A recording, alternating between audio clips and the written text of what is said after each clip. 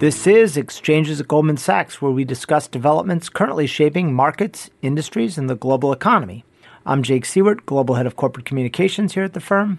My guest today, Gonzalo Garcia, wears two hats at the firm. The first is as Global Co-Head of Natural Resources in our Investment Banking Division, and the second is as Co-Head of our business in Latin America. We'll be chatting about key issues across all of his responsibilities today. Gonzalo, welcome to the program. Thank you very much. Pleasure to be here. So you've got a big job. Let's start with one piece of it, natural resources. That's a sector that's undergoing significant change. A large part of your job is advising CEOs of global power and utility companies. What are the key trends that CEOs are focused on right now? It's a good place to start and a very good question. I think we are looking at a once-in-a-generation secular change in the way we produce power. And that's having very profound implications to the industry worldwide. Ever since humanity started to use electricity as a convenient way of delivering energy to homes, we've been producing it mainly by burning fossil fuels. If you take a snapshot, say a couple of years ago, around 70% of the power that we consume is produced by burning fossil fuels, that is oil, gas, and coal. A few years back, led by Europe mainly, politicians and regulators decided to encourage the migration towards renewable energy, mainly wind and solar, basically driven by climate change concerns. And we're now looking at a very different picture. So by some estimates, in the next 2 or 3 years, the share of renewable energy would have increased significantly, around 10% in a 5-year period. 10% of the world electricity consumption. It's a lot of megawatts. It's a lot of megawatts. It's all of Europe, right? Just to put that in perspective. I think there were some people that resisted the change. By now, I don't think anybody is fighting it anymore. I think people are, to different degrees, embracing the change. And I think that we're moving very steadily to a world where most of the energy will come from renewable sources. Obviously, we've talked a bit on this program about the change in the transportation sector as well, but they're related. So if we see more battery-operated cars adopted, we're going to need to see new infrastructure for electric vehicles. How are clients thinking about that shift in the technology, and how soon might we see that infrastructure become the new normal? People ask this question all the time. They say, the transition to electrical vehicles is going to be very difficult because we don't have the infrastructure. I mean, if you think about it, when we started to produce and use combustion engine vehicles, there wasn't an infrastructure in place. The infrastructure was built. There weren't gas stations. There were no gas stations anyway, exactly. Right. So the infrastructure was built from scratch. So there's no reason why we couldn't do the same for electricity. Now, as it happened, I don't think that the infrastructure is going to look like that. I think it's going to look very differently. So if you think about technology today, we can charge our phones wirelessly.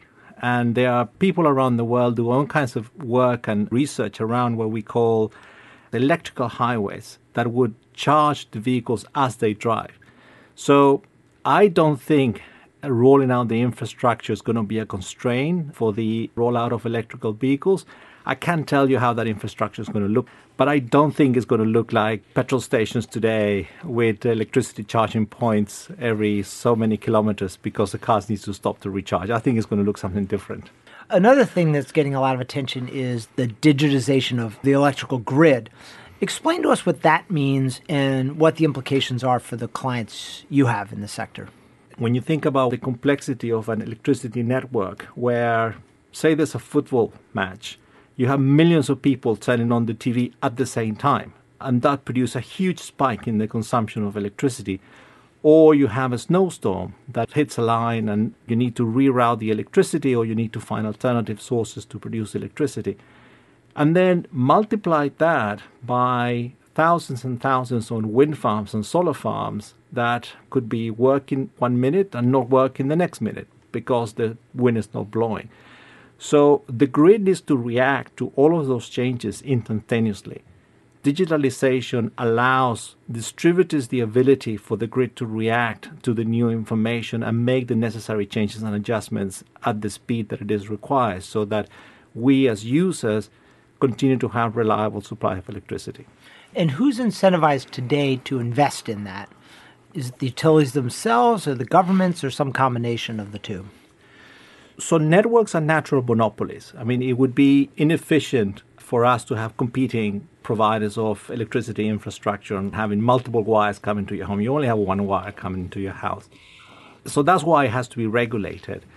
Regulation works slightly different in different parts of the world, but most regulation basically rewards the investment. So you have some kind of central planning that decides what type of infrastructure needs to be built and approved. The companies build it, and then they get rewarded by being allowed to charge for the usage of that infrastructure. When you think about what's happening today with the growth in renewables, we have to expand those networks. In Europe and increasingly in the US, we're going to start seeing offshore wind farms. So these are things that are installed miles off the coast. You need to connect them to the grid. That's when the regulators come in and provide appropriate incentives for the private sector to build those lines, knowing that they will get a return on that investment by allowing people to use that infrastructure. But it's a monopoly. In most cases, a monopoly. So the network companies are granted the right to use that monopoly for a certain period of time in exchange for building it. Yeah. The transition to a low-carbon economy is having some profound effects on the sector. Talk about how your clients, many of whom are large European utilities, are viewing growth opportunities in renewables today. When governments started to introduce incentives for people to build renewable energy, a number of people were skeptical. There were a few visionaries that actually said, this is the future. Other people were very reluctant. In some cases, they even fought it and say, no, this is never going to work. We're always going to burn gas or oil or coal.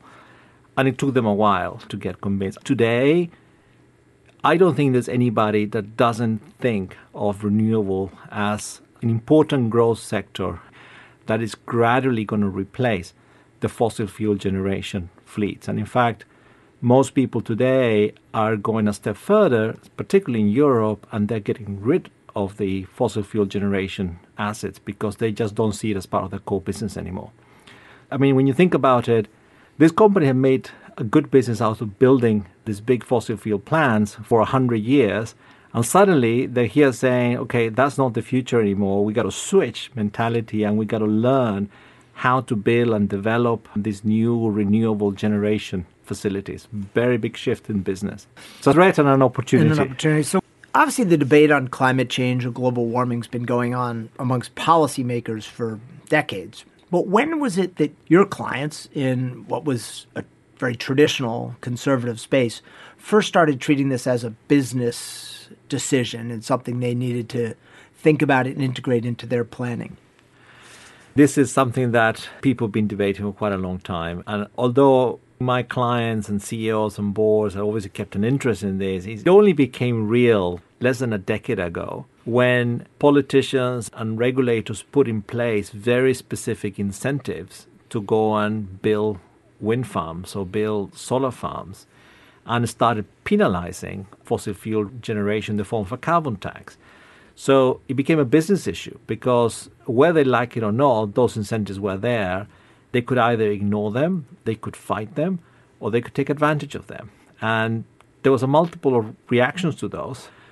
But I think if you look at the history of that, it's a good lesson also for other geographies, certainly in Europe, the early adopters, the people that embraced the change, were big beneficiaries of the change because they jump into a growing trend very early on. They acquire expertise, and they're now the leading players in the sector. Those that fought it in the first place and took the view, we've been producing electricity from burning coal for the last 100 years, nothing's going to change, we're going to still be burning coal 100 years from now. Those people had to change their position, and they're now building wind farms, but they are 5-10 years late in doing so. So it was a very serious debate, certainly in Europe, where this all started in a big scale for a couple of years at the board level, because people had to make hard decisions about where to invest. Do I build another coal plant, or do I build a gas plant, or go into renewable energy? And do I have the right people to do that? Are the people that build my coal plants the same guys that I need to go and develop wind farms or solar farms? And the answer is no. I mean, there are obviously some exceptions, but by and large, this has meant completely rethinking the way the generation business looks like.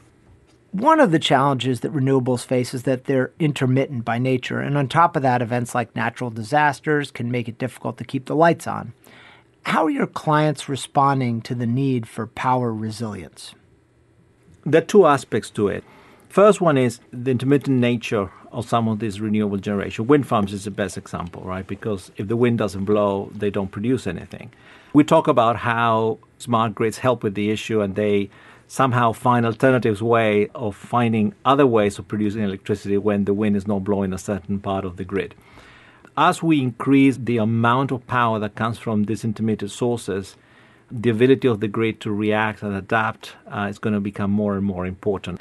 I think the bigger issue is what happens when there's just not enough of that renewable energy. So what happens in a scenario where, say, in a normal day, 100% of the electricity is produced by these intermittent sources, and suddenly the wind just doesn't blow? Then what do you do then? I think there are two solutions. The short-term solution is that you have some old-fashioned plants that are on standby, and you switch them on when there's no wind. And this is why most people think about gas as a gap fuel, because you're going to need those gas plants for a while just in case the wind is not blowing. I think the long-term solution is probably going to be around technology developing to a point that makes storage efficient and commercial, which is not the case today. Large-scale storage for electricity is still very expensive and bulky, so it's not a practical solution to this issue. What are the key regulations catalyzing changes in the power and utilities landscape? Probably the most important initiative, and it was driven by sentiment coming from the population around global warming and what we're doing to the environment in terms of carbon emissions. So that in turn got translated into political will to actually do something about it. And I think probably the most important foresight there was to subsidize the development of some of this renewable energy initially, hoping that human creativity and entrepreneurship was going to drive the cost down to a point where the subsidies were not going to be necessary anymore. Today, subsidies are rarely necessary. So most of these renewable wind farms or solar farms can be built without any need for subsidies. That wasn't the case to start with. So that was a very important area where government intervention actually was a good thing. I know it's a controversial thing to say. We're going to get to the divergence between the U.S. and Europe next. But I do think that this is one of those cases where burning fossil fuel creates a big negative externality. So it probably makes sense for governments to promote a change away from that. But then once you have that in place, there are a number of implications for the way the markets are regulated. And regulators, frankly, are a bit catching up with that. So go back to the example I mentioned before. You need a bunch of gas plants to be on standby just in case the wind is not blowing. Well, nobody's going to build a gas plant just to be used maybe when as the wind backup, doesn't blow, as a backup. So you need to pay those guys in a different way. You're not paying them to produce electricity. You're paying them just to be available. And that's something that requires a change in the way people are compensated today in most markets. Away from the pure tariff system. Yeah. So let's talk a little bit about the divergent approach between the U.S. under the Trump administration and Europe. Is that changing the way CEOs are viewing their energy needs and planning for the future?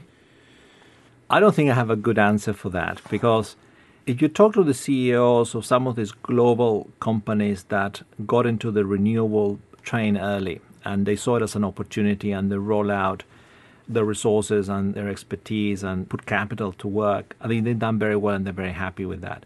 Those same people are now saying the U.S. is the biggest electricity market in the world. The U.S. consumes, for some metrics, about 25% of the electricity that's generated in the entire world. It's a big market, way beyond the relative size of the population. So a lot of those companies are saying, you know what, the U.S. is going to have to do this, whether they like it or not. So they are getting into the U.S. market and growing their presence in this market because they're saying we cannot miss being in the biggest market in the world. And you have a number of the European firms that have made big inroads in the U.S. market, and they will continue to do so. At the same time, you will hear that all of the chief executives complain about the fact that the U.S. seems to have mixed feelings about it. But I think the speed of the change could be accelerated by providing more certainty around the future, which is what we found in other markets around the world. Certainly the European market is a very good example. In light of all those industry dynamics, this year, 2018, is expected to be a record for both oil and natural gas production in the U.S. Tell us why.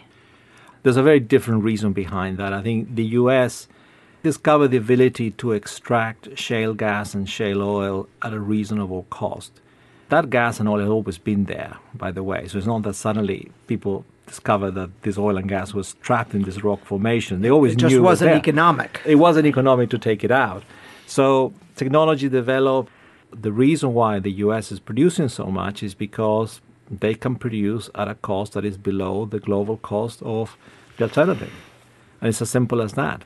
Also, the nature of this oil and gas development is different from the mega developments that you see in other parts of the world, where you need to put billions of dollars on the ground before you get a barrel of oil out, and then you're committed for the next 10, 20 years to amortize your investment. So in the U.S., the upfront expense that is required to drill one shale well and the life of that well is very, very short. So you can get your money back faster. So you get your money back faster. So if you see a good market out there, you produce and you just sell it. And then you lock in the margin. So it's somewhat apart from all these big trends that we've been talking about. I think so. Yeah. I think so. Let's switch gears a little bit and talk about another part of your job here at Goldman, which is you're focused on identifying growth opportunities in Latin America. You obviously can't talk about Latin America without talking about Brazil, the region's major economy, and one that's just starting to emerge from a pretty deep recession. How are our clients viewing Brazil right now? Big opportunity. Brazil is a big economy. You're right, it's coming out of a couple of years of deep recession and also the downturn in the commodity market. So that also had an impact in Brazil. Brazil relies heavily on commodities. Last year was better. Seeing the GDP was marginally positive, but big difference compared to the negative GDP growth we had in the previous 2 years. And this year, we expect the economy to start growing again. At the same time, we've seen very big political developments in Brazil. It's been well publicized that there have been some big corruption scandals in Brazil that have tainted businesses, politicians. So there's the need for renovation. And I spent a lot of time in the region there talking to a number of people. I don't think anybody disagrees with the need for a change in the way business is done, in the way politics is done. And everybody thinks that change is underway. With those two things in mind, I think people are now looking at Brazil and saying, okay, what is the right moment to go back in? The real test is when the hard investment comes in, foreign direct investment comes in. Major corporate investment. Exactly. Everybody's interested. Everybody's watching. I think this year we may see a big change. Everybody's also watching the results of the presidential elections that are going to take place later this year. So I suspect some people are going to want to wait until that before making big decisions. But it's in everybody's radar screen. So natural resources are a big part, not just of the Brazilian economy, but to some extent Chile, Argentina, a lot of Latin America. So what are the big opportunities that people are seeing in the Latin American energy space right now? A lot. Just to give you a sense of how relevant natural resources are, if you think about our investment banking business, around 40% of the investment banking business we do in Latin America is natural resources related. So it's a big part of our business. And the opportunities are in multiple countries and multiple subsectors within natural resources. Obviously, mining has always been very relevant. There are a number of good deposits in places like Peru, in places like Brazil, Argentina, Venezuela. Perhaps they haven't been developed at the speed that they would have been developed had the political situation been more stable. So we expect to see a lot of money coming in and taking an interest in developing those deposits. Energy is another good example. We talk about shale gas and shale oil in the U.S. before. Well, Argentina, by some metrics, has the third largest deposits of shale oil and gas in the world after the U.S. and China that are largely unexploited up until now. Why? Because the infrastructure that you require to exploit them is actually pretty significant. You need to get that oil and gas to markets, and that takes pipelines and all of those things that already existed in the U.S. They don't exist in Argentina. And that requires a big upfront investment. So again, with the new political stability in Argentina and a more business-friendly government, I think it's quite likely we're going to see that industry take off. Those are just two examples, and there are plenty of other examples of things that we're beginning to see a lot of interest in the region. Goldman hasn't been historically as big a player in that region of the world. You took over the leadership of the business last year. Talk about the strategy you're pursuing to build up our presence in Latin America. It's a tough market for us for a couple of reasons. One, there are a couple of our U.S. competitors that have a long history in the region. They've been there for a century, and they've been there in a big way. So they have big local presence, good knowledge of the local companies, and good understanding of the risk involved. In a way, they're brand names in some of these markets in the way that perhaps we haven't been. We have been, I think, historically perhaps more opportunistic about the kind of business that we wanted to chase. We've done well with that strategy, but the effect of that is that Goldman's is not seen in the same way that Goldman's is seen in the US or Western Europe. In the developed markets where we've been operating for a long time, like in the US, Goldman has a franchise, Goldman has a brand. The brand stands for somebody that provides advice and is a trusted long-term companion in terms of providing financial services to their clients. I don't think that's the view that most people have of Goldman Sachs in Latin America. Given my background in investment banking, I'm a big believer in building that franchise because I think it has a value. So therefore, my first job taking on this assignment was to rebump our client coverage strategy and to work with the team and say, okay, who are the people that we actually want to get close to? Which are the companies that we want to develop a relationship with? And then focus on that. And focus on that not because we see an immediate opportunity, but because we think longer term, these are the companies that are going to require the type of services that we provide. And we want to be in a position when they decide to do something, they think of Goldman Sachs as the natural place to go to. We're beginning that journey. The how is very easy. The execution is not. It's not that easy. Maybe that leads into my final question. What's been the biggest professional challenge you faced as you expand your role from natural resources into Latin America? That's a good one because I have to say, going in, although I have obviously some visibility over Latin American business because over the years, given I'm Chilean and obviously have strong links with the region, I've always kept an interest and I always fly in and out, and every now and then people will ask me to do more in Latin America and I will kind of do a little bit and help in a transaction here and there, but never in the way that I've been doing it for the last year. I think perhaps the biggest surprise, and in hindsight it shouldn't have been a big surprise, is a bit of what I was saying before, how different the culture and the DNA of Goldman Sachs in the region is from the DNA and culture of Goldman Sachs in New York or in London, some of our other big... Almost like a startup there? Yeah, and I guess this is why I say in hindsight, I guess it should have surprised me because you get a bunch of smart people and we have some very good people in the region and you tell them to make money and you give them some rules. I think they follow the rules, but they also develop their own way of making money. And there's no reason why it needs to look like the way we do it in New York or the way we do it in London. But I'm a big believer that there's a reason why we have the position that we have in the markets where we operate. And it comes down to the culture, the way we interact with our clients, the way we interact with each other, the way we think about our commitments, what we do and what we don't do, our procedures, sort of you name it. I couldn't really be more specific, but after 18 years in the firm, I guess I know what the Goldman Sachs way is. And I'll be happy if at the end of my tenure in Latin America, Goldman Sachs Latin America looks more like Goldman Sachs New York or Goldman Sachs London. Because I'm sure longer term is going to guarantee that we're going to be able to get to the position we want to get to and stay there. All right, Gonzalo, thank you very much for joining us today. Pleasure. Thank you for having me. That concludes this episode of Exchanges Goldman Sachs. I'm Jake Siewert. We hope you join us again next time.